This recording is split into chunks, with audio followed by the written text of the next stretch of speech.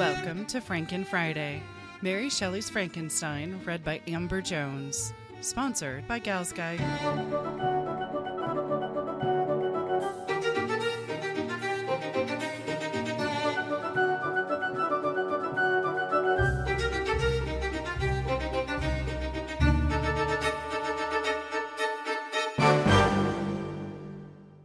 Chapter 24. My present situation is one in which all voluntary thought was swallowed up and lost. I was hurried away by fury. Revenge alone endowed me with strength and composure. It molded my feelings and allowed me to be calculating and calm, at periods when otherwise delirium or death would have been my portion. My first resolution was to quit Geneva forever. My country, which when I was happy and beloved was dear to me, now in my adversity became hateful. I provided myself with a sum of money, together with a few jewels which had belonged to my mother, and departed. And now my wanderings began, which are to cease but with life. I have traversed a vast portion of the earth, and have endured all the hardships which travelers in deserts and barbarous countries are wont to meet. How I have lived I hardly know. Many times have I stretched my failing limbs upon the sandy plain and prayed for death. But revenge kept me alive. I dared not die, and leave my adversary in being. When I quitted Geneva, my first labor was to gain some clue by which I might trace the steps of my fiendish enemy. But my plan was unsettled, and I wandered many hours round the confines of the town, uncertain what path I should pursue. As night approached, I found myself at the entrance of the cemetery where William, Elizabeth, and my father reposed. I entered it, and approached the tomb which marked their graves. Everything was silent except the leaves of the trees, which were gently agitated by the wind. The night was nearly dark, and the scene would have been solemn and affecting even to an uninterested observer. The spirits of the departed seemed to flit around, and to cast a shadow, which was felt but not seen, around the head of the mourner. The deep grief which this scene had at first excited quickly gave way to rage and despair. They were dead, and I lived. Their murderer also lived, and to destroy him I must drag out my weary existence. I knelt on the grass, and kissed the earth, and with quivering lips exclaimed, "By the sacred earth on which I kneel, by the shades that wander near me, by the deep and eternal grief that I feel, I swear, and by thee, O night, and the spirits that preside over thee, to pursue the demon who caused this misery, until he or I shall perish in mortal conflict. For this purpose I will preserve my life, to execute this dear revenge will I again behold the sun, and tread the green herbage of earth, which otherwise should vanish from my eyes forever. And I call on you, spirits of the dead, and on you, wandering ministers of vengeance, to aid and conduct me in my work. Let the cursed and hellish monster drink deep of agony. Let him feel the despair that now torments me." I had begun my adjuration with solemnity and an awe which almost assured me that the shades of my murdered friends heard and approved my devotion. But the furies possessed me as I concluded, and rage choked my utterance. I was answered through the stillness of night by a long and fiendish laugh. It rung on my ears long and heavily. The mountains re-echoed it, and I felt as if all hell surrounded me with mockery and laughter. Surely in that moment I should have been possessed by frenzy, and have destroyed my miserable existence, but that my vow was heard, and that I was reserved for vengeance. The laughter died away, when a well-known and abhorred voice, apparently close to my ear, addressed me in an audible whisper. "I am satisfied, miserable wretch. You have determined to live, and I am satisfied." I darted towards the spot from which the sound proceeded, but the devil eluded my grasp. Suddenly the broad disk of the moon arose, and shone full upon his ghastly and distorted shape, as he fled with more than mortal speed. I pursued him, and for many months this has been my task. Guided by a slight clue, I followed the windings of the Rhone, but vainly. The blue Mediterranean appeared, and by a strange chance I saw the fiend enter by night, and hide himself in a vessel bound for the Black Sea. I took my passage in the same ship, but he escaped, I know not how. Amidst the wilds of Tartary and Russia, although he still evaded me, I have ever followed in his track. Sometimes the peasants, scared by this horrid apparition, informed me of his path. Sometimes he himself, who feared that if I lost all trace of him I should despair and die, left some mark to guide me.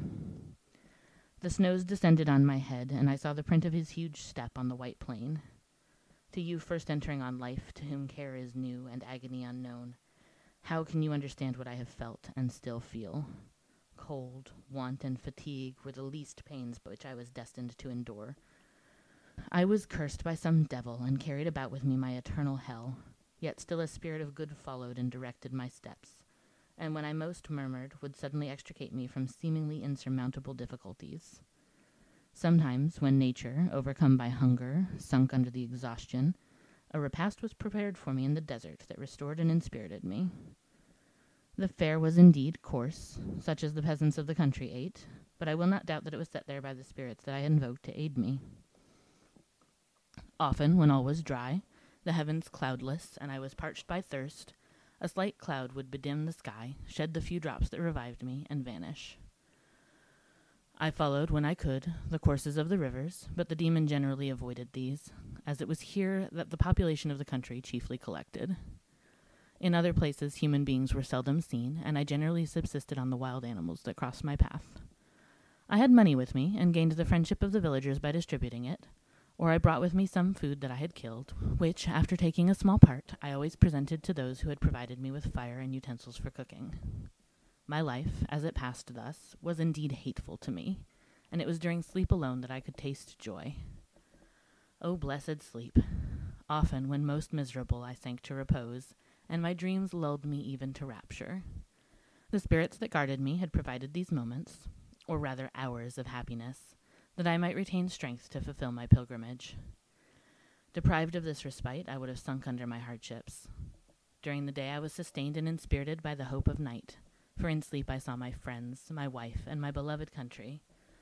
Again I saw the benevolent countenance of my father, heard the silver tones of my Elizabeth's voice, and beheld Clerval enjoying health and youth. Often, when wearied by a toilsome march, I persuaded myself that I was dreaming until night should come, and that I should then enjoy reality in the arms of my dearest friends. What agonizing fondness did I feel for them!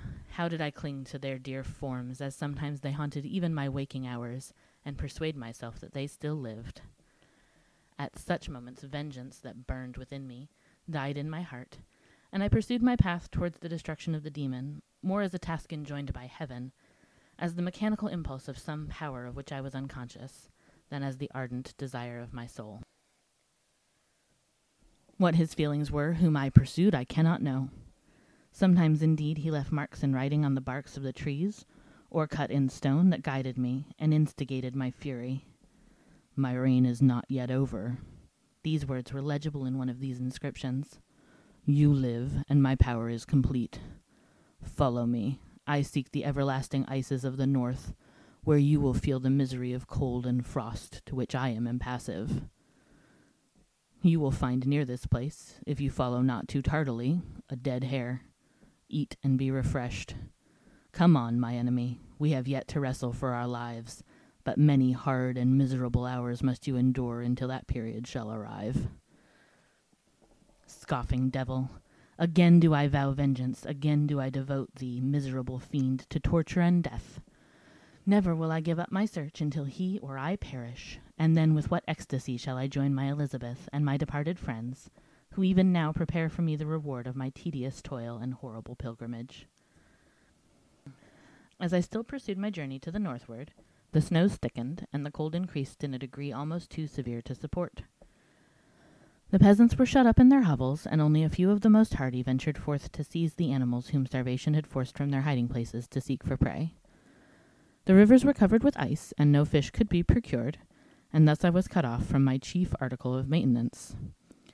The triumph of my enemy increased with the difficulty of my labors.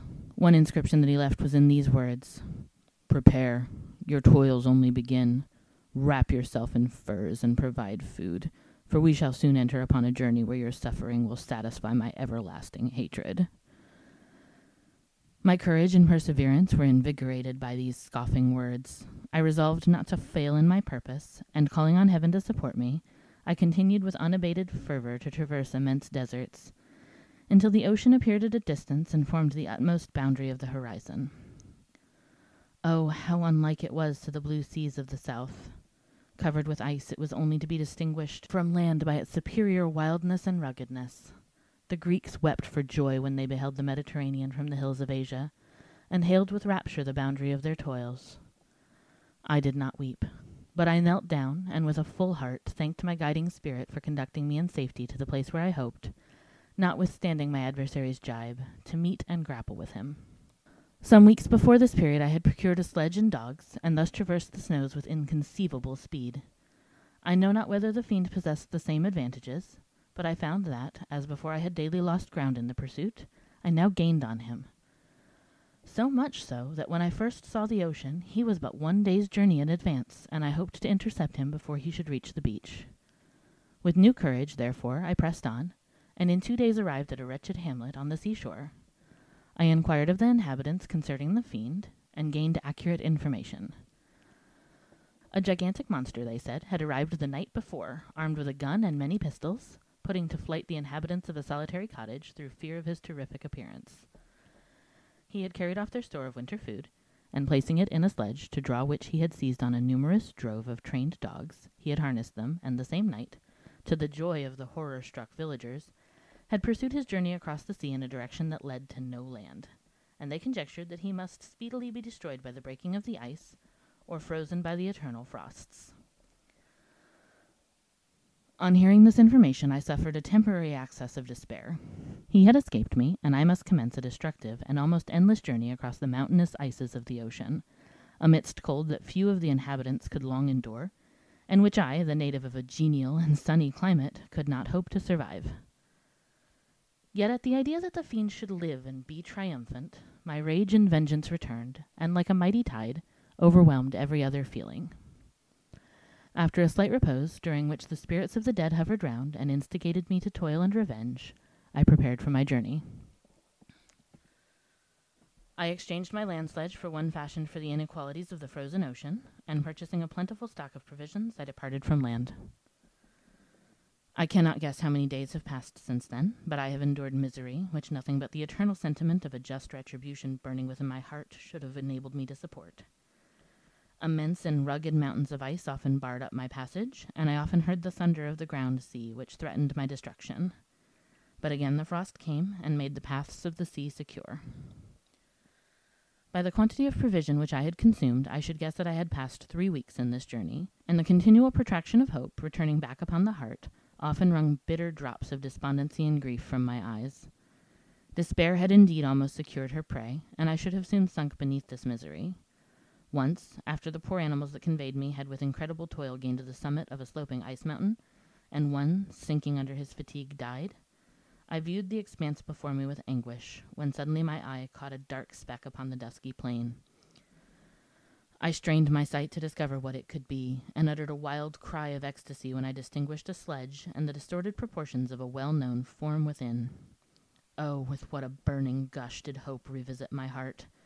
Warm tears filled my eyes, which I hastily wiped away that they might not intercept the view I had of the demon. But still my sight was dimmed by the burning drops, until, giving way to the emotions that oppressed me, I wept aloud. But this was not the time for delay. I disencumbered the dogs of their dead companion, gave them a plentiful portion of food, and after an hour's rest, which was absolutely necessary, and yet which was bitterly irksome to me, I continued my route. The sledge was still visible, nor did I again lose sight of it, except at the moments when, for a short time, some ice rock concealed it with its intervening crags. I indeed perceptibly gained on it, and when, after nearly 2 days' journey, I beheld my enemy at no more than a mile distant, my heart bounded within me. But now, when I appeared almost within grasp of my foe, my hopes were suddenly extinguished, and I lost all trace of him more utterly than I had ever done before. A ground sea was heard. The thunder of its progress, as the waters rolled and swelled beneath me, became every moment more ominous and terrific. I pressed on, but in vain. The wind arose, the sea roared, and as with the mighty shock of an earthquake it split, and cracked with a tremendous and overwhelming sound. The work was soon finished. In a few minutes a tumultuous sea rolled between me and my enemy, and I was left drifting on a scattered piece of ice that was continually lessening, and thus preparing for me a hideous death. In this manner many appalling hours passed. Several of my dogs died, and I myself was about to sink under the accumulation of distress, when I saw your vessel riding at anchor, and holding forth to me the hopes of succor and life. I had no conception that vessels ever came so far north, and was astounded at the sight. I quickly destroyed part of my sledge to construct oars, and by these means was enabled, with infinite fatigue, to move my ice raft in the direction of your ship. I had determined, if you were going southward, still to trust myself to the mercy of the seas rather than abandon my purpose. I hoped to induce you to grant me a boat with which I could pursue my enemy, but your direction was northward. You took me on board when my vigor was exhausted, and I should soon have sunk under my multiplied hardships into a death which I still dread, for my task is unfulfilled. Oh, when will my guiding spirit, in conducting me to the demon, allow me the rest I so much desire, or must I die and he yet live? If I do, swear to me, Walton, that he shall not escape, that you will seek him, and satisfy my vengeance in his death. And do I dare to ask of you to undertake my pilgrimage, to endure the hardships that I have undergone? No, I am not so selfish. Yet, when I am dead, if he should appear, if the ministers of vengeance should conduct him to you, swear that he shall not live. Swear that he shall not triumph over my accumulated woes, and survive to add to the list of his dark crimes. He is eloquent and persuasive, and once his words had even power over my heart, but trust him not. His soul is as hellish as his form, full of treachery and fiend-like malice. Hear him not. Call on the manes of William, Justine, Clerval, Elizabeth, my father, and of the wretched Victor, and thrust your sword into his heart. I will hover near and direct the steel aright. Walton, in continuation. August 26th, 17. You have read this strange and terrific story, Margaret, and do you not feel your blood congeal with horror, like that which even now curdles mine? Sometimes, seized with sudden agony, he could not continue his tale. At others, his voice broken yet piercing, uttered with difficulty the words so replete with anguish. His fine and lovely eyes were now lighted up with indignation, now subdued to downcast sorrow, and quenched in infinite wretchedness.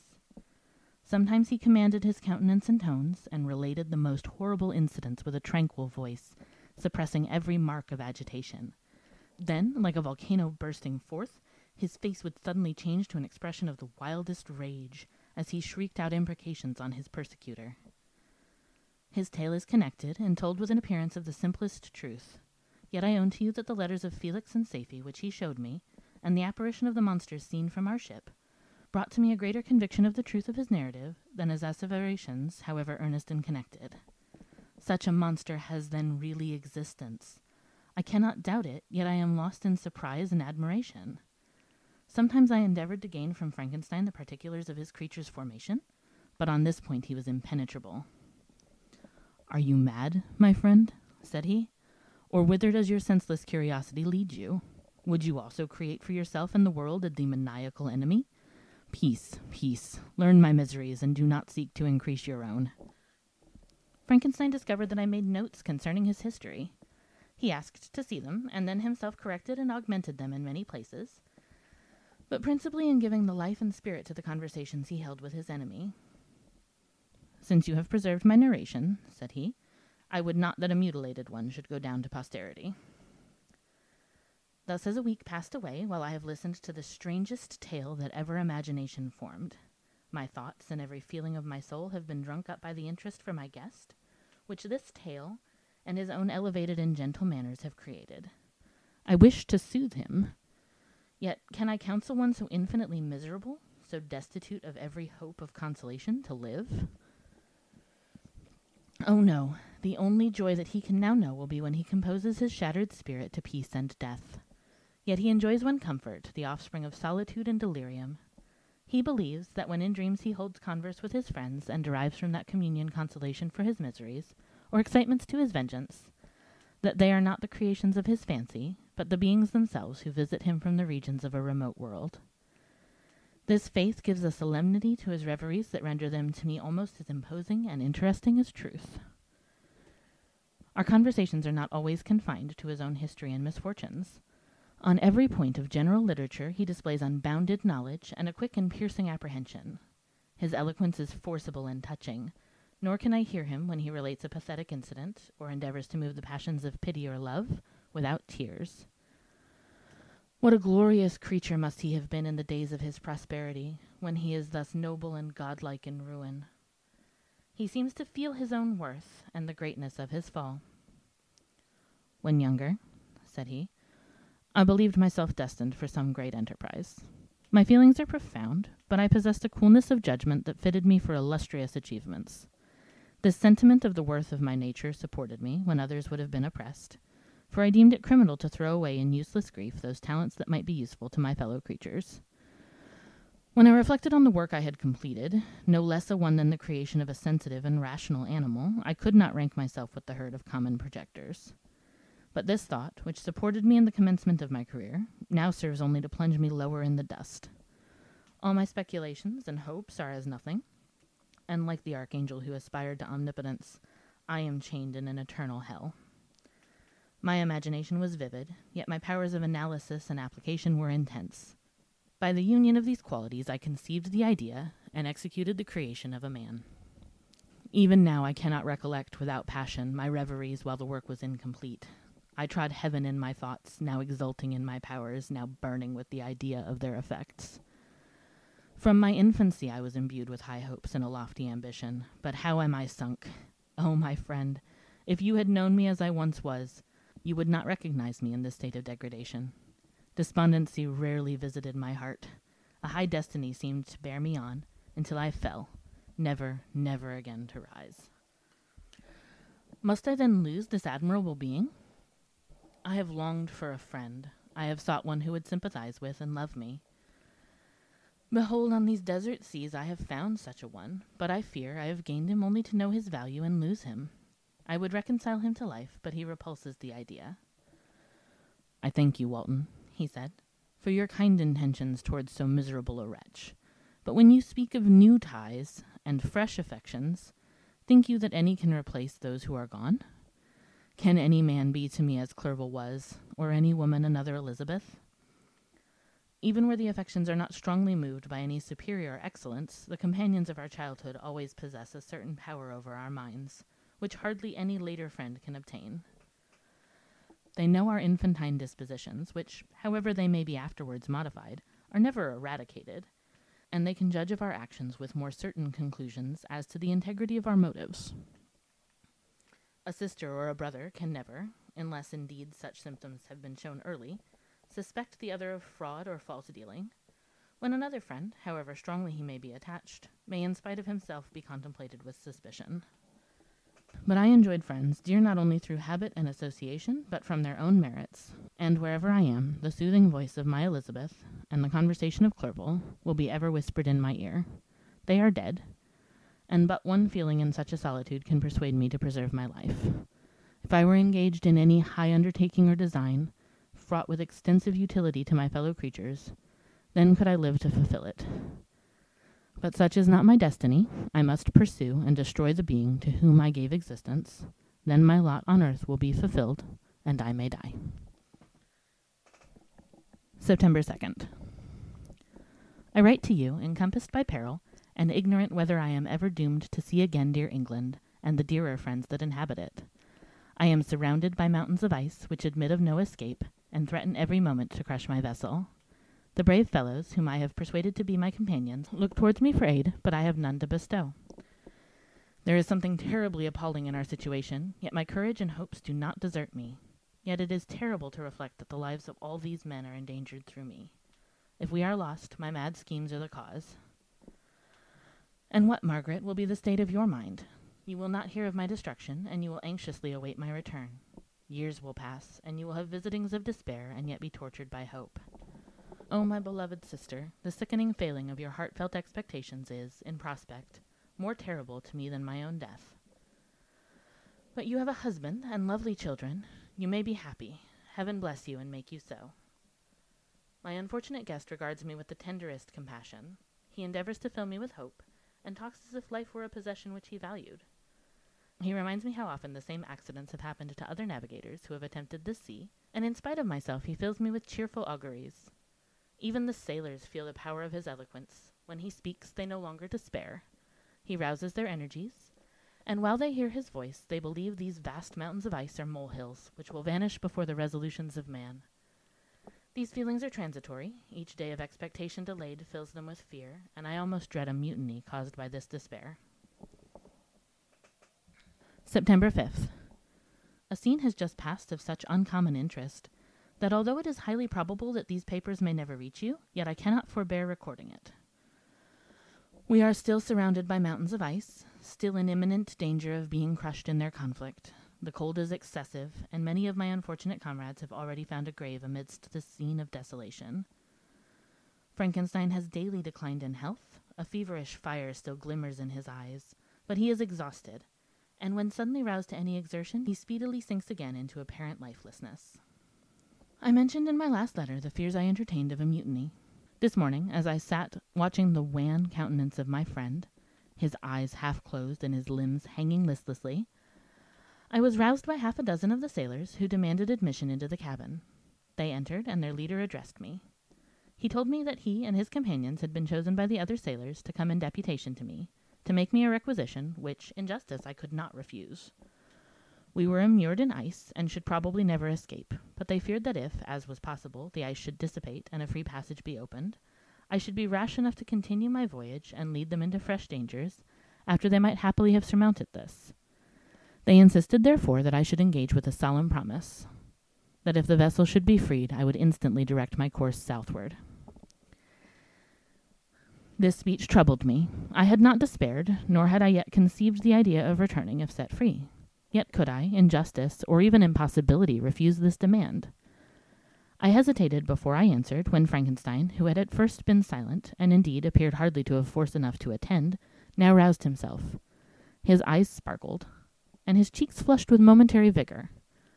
Turning towards the men, he said, "What do you mean? What do you demand of your captain? Are you then so easily turned from your design? Did you not call this a glorious expedition? And wherefore was it glorious? Not because the way was smooth and placid as a southern sea, but because it was full of dangers and terror. Because at every new incident your fortitude was to be called forth and your courage exhibited. Because danger and death surrounded it, and those you were to brave and overcome. For this was it a glorious, for this was it an honorable undertaking. You were hereafter to be hailed as the benefactors of your species, your names adored, as belonging to brave men who encountered death for honor and the benefit of mankind. And now behold, with the first imagination of danger, or if you will, the first mighty and terrific trial of your courage, you shrink away, and are content to be handed down as men who had not strength enough to endure cold and peril. And so, poor souls, they were chilly, and returned to their warm firesides. Why, that requires not this preparation. Ye need not have come this far, and dragged your captain to the shame of a defeat, merely to prove yourselves cowards. Oh, be men, or be more than men. Be steady to your purposes, and firm as a rock. This ice is not made of such stuff as your hearts may be. It is mutable, and cannot withstand you.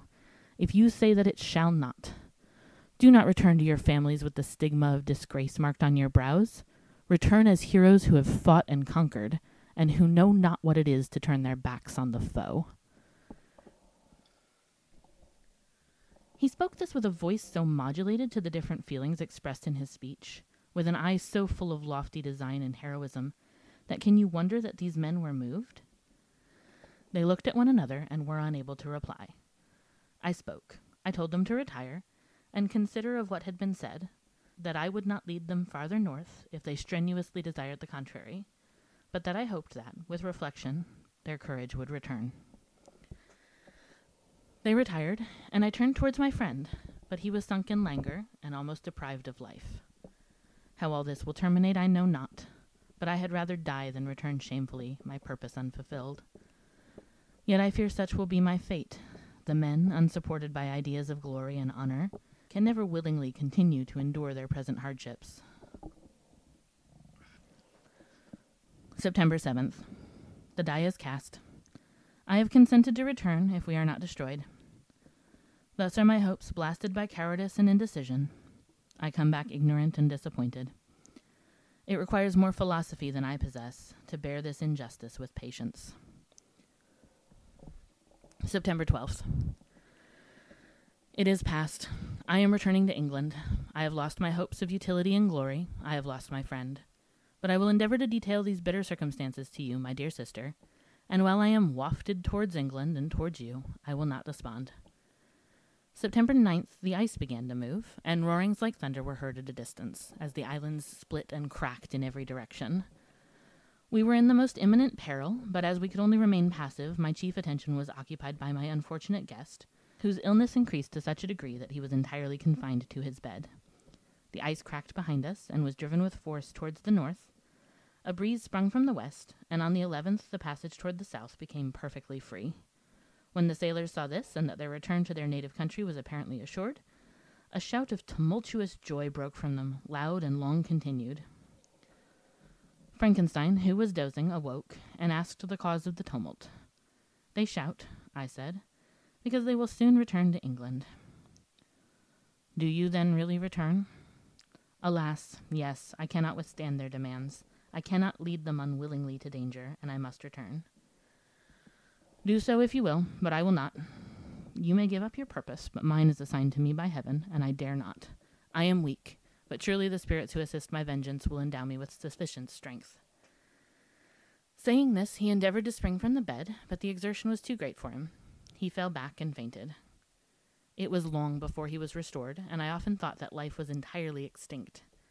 At length he opened his eyes, he breathed with difficulty, and was unable to speak. The surgeon gave him a composing draught, and ordered us to leave him undisturbed. In the meantime, he told me that my friend had certainly not many hours to live. His sentence was pronounced, and I could only grieve and be patient.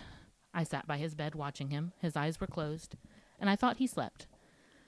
But presently he called to me in a feeble voice, and bidding me come near, said, "Alas, the strength I relied on is gone.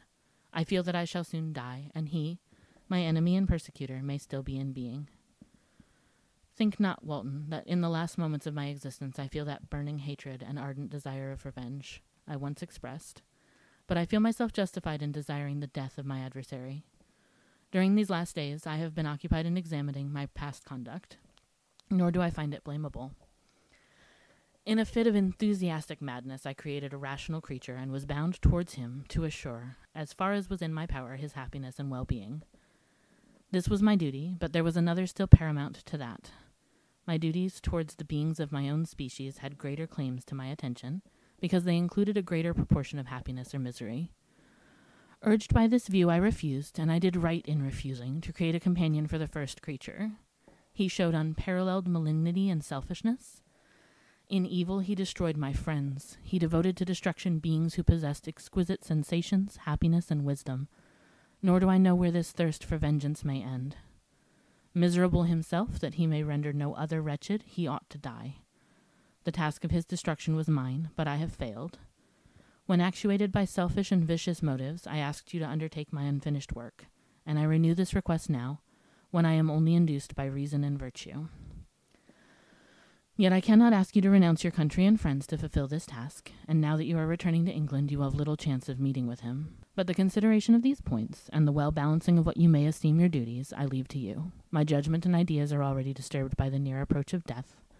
I dare not ask you to do what I think right, for I may still be misled by passion. That he should live to be an instrument of mischief disturbs me. In other respects, this hour, when I momentarily expect my release, is the only happy one which I have enjoyed for several years. The forms of the beloved dead flit before me, and I hasten to their arms. Farewell, Walton. Seek happiness and tranquillity, and avoid ambition, even if it be only the apparently innocent one of distinguishing yourself in science and discoveries. Yet why do I say this? I have myself been blasted in these hopes, yet another may succeed. His voice became fainter as he spoke, and at length, exhausted by his effort, he sunk into silence. About half an hour afterwards he attempted again to speak, but was unable. He pressed my hand feebly, and his eyes closed forever, while the irradiation of a gentle smile passed away from his lips. Margaret, what comment can I make on the untimely extinction of this glorious spirit? What can I say that will enable you to understand the depths of my sorrow? All that I should express would be inadequate and feeble. My tears flow. My mind is overshadowed by a cloud of disappointment. But I journey towards England, and I may there find consolation. I am interrupted. What do these sounds portend? It is midnight. The breeze blows fairly, and the watch on deck scarcely stir. Again, there is a sound as of a human voice, but hoarser. It comes from the cabin where the remains of Frankenstein still lie. I must arise and examine. Good night, my sister. Great God, what a scene has just taken place. I am yet dizzy with the remembrance of it. I hardly know whether I shall have the power to detail it. Yet the tale which I have recorded would be incomplete without this final and wonderful catastrophe. I entered the cabin where lay the remains of my ill-fated and admirable friend. Over him hung a form which I cannot find words to describe. Gigantic in stature, yet uncouth and distorted in its proportions. As he hung over the coffin, his face was concealed by long locks of ragged hair, but one vast hand was extended, in color and apparent texture like that of a mummy. When he heard the sound of my approach, he ceased to utter exclamations of grief and horror, and sprung towards the window. Never did I behold a vision so horrible as his face, of such loathsome yet appalling hideousness. I shut my eyes involuntarily, and endeavored to recollect what were my duties with regard to this destroyer. I called on him to stay. He paused, looking on me with wonder, and again turning towards the lifeless form of his creator, he seemed to forget my presence, and every feature and gesture seemed instigated by the wildest rage of some uncontrollable passion. "That is also my victim," he exclaimed. "In his murder my crimes are consummated. The miserable series of my being is wound to its close. O Frankenstein, generous and self-devoted being, what does it avail that I now ask thee to pardon me? I, who irretrievably destroyed thee by destroying all thou lovest. Alas, he is cold. He cannot answer me." His voice seemed suffocated, and my first impulses, which had suggested to me the duty of obeying the dying request of my friend in destroying his enemy, were now suspended by a mixture of curiosity and compassion. I approached this tremendous being. I dared not again raise my eyes to his face. There was something so scaring and unearthly in his ugliness. I attempted to speak, but the words died away on my lips.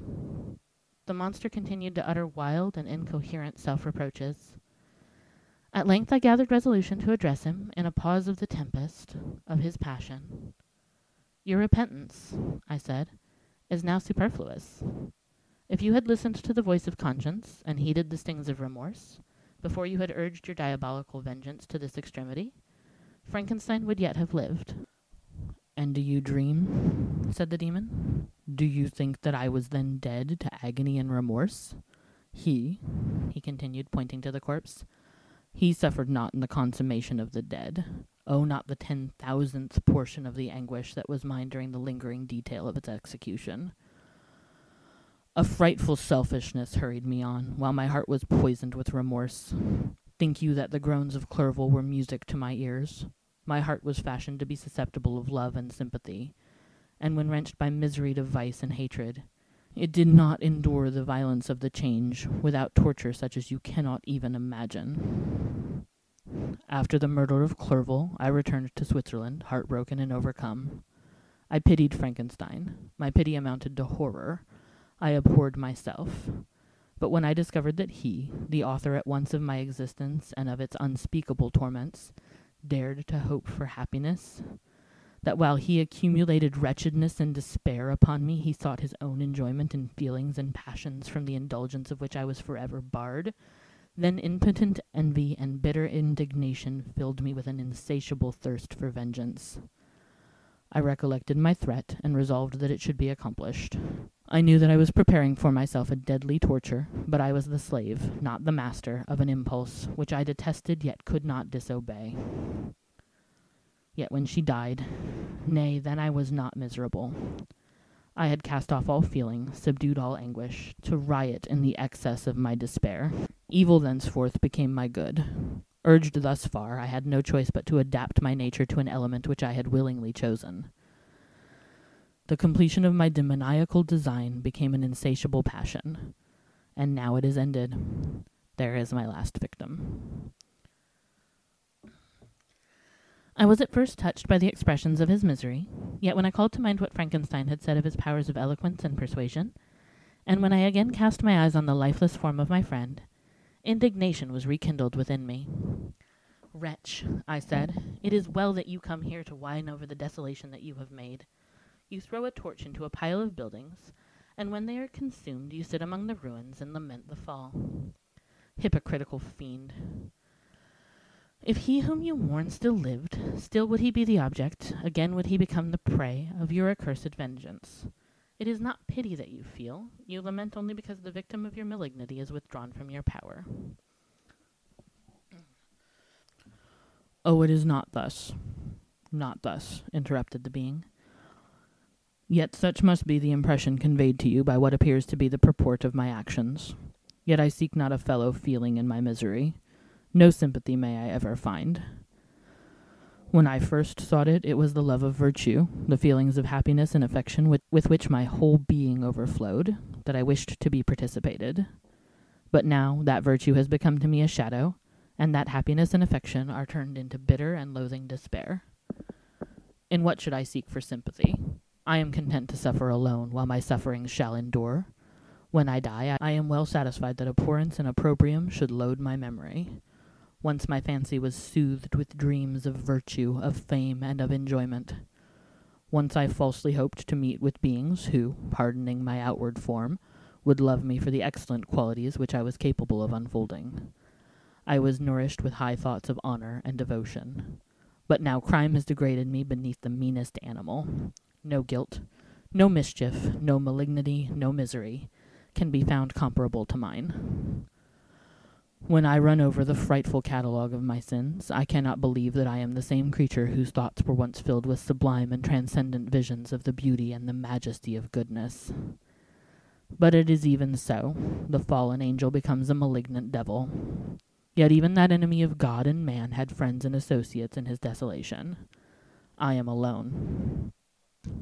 You, who call Frankenstein your friend, seem to have a knowledge of my crimes and his misfortunes. But in the detail which he gave you of them, he could not sum up the hours and months of misery which I endured, wasting in impotent passions. For while I destroyed his hopes, I did not satisfy my own desires. They were forever ardent and craving. Still I desired love and fellowship, and I was still spurned. Was there no injustice in this? Am I to be thought the only criminal when all humankind sinned against me? Why do you not hate Felix, who drove his friend from his door with contumely? Why do you not execrate the rustic who sought to destroy the Saviour of his child? Nay, these are virtuous and immaculate beings. I, the miserable and the abandoned, am an abortion, to be spurned at, and kicked and trampled on. Even now my blood boils at the recollection of this injustice. But it is true that I am a wretch. I have murdered the lovely and the helpless. I have strangled the innocent as they slept, and grasped to death his throat who never injured me or any other living thing. I have devoted my Creator, the select specimen of all that is worthy of love and admiration among men, to misery. I have pursued him even to that irremediable ruin. There he lies, white and cold in death. You hate me, but your abhorrence cannot equal that with which I regard myself. I look on the hands which executed the deed. I think on the heart in which the imagination of it was conceived, and long for the moment when these hands will meet my eyes, when that imagination will haunt my thoughts no more. Fear not that I shall be the instrument of future mischief. My work is nearly complete. Neither yours nor any man's death is needed to consummate the series of my being and accomplish that which must be done, but it requires my own. Do not think that I shall be slow to perform this sacrifice. I shall quit your vessel on the ice raft which brought me thither, and shall seek the most northern extremity of the globe. I shall collect my funeral pile, and consume to ashes this miserable frame, that its remains may afford no light to any curious and unhallowed wretch who would create such another as I have been.